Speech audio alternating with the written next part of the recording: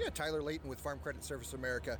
I'm a regional vice president in the Southeast South Dakota marketplace. So excited to be out at Dakotafest today. We've got some speakers coming up here today. Why don't you tell us a little bit about those? Yeah, something we're trying this year is we've actually are hosting a presentation in the Reeves Education Center, and we are going to talk about a newer type of risk management called margin protection.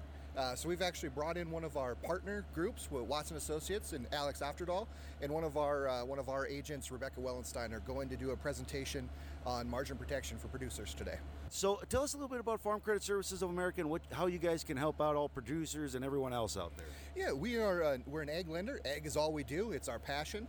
So we serve agriculture with lending products and crop insurance products, and we also have a Rural First for country home loans. What else would people like to hear out there?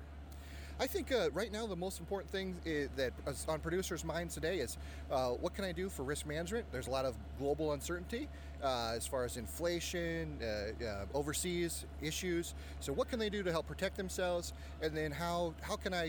What's the best way I can get lending and credit, secure credit or capital for myself in a rising interest rate environment? And those are all areas we can help producers with.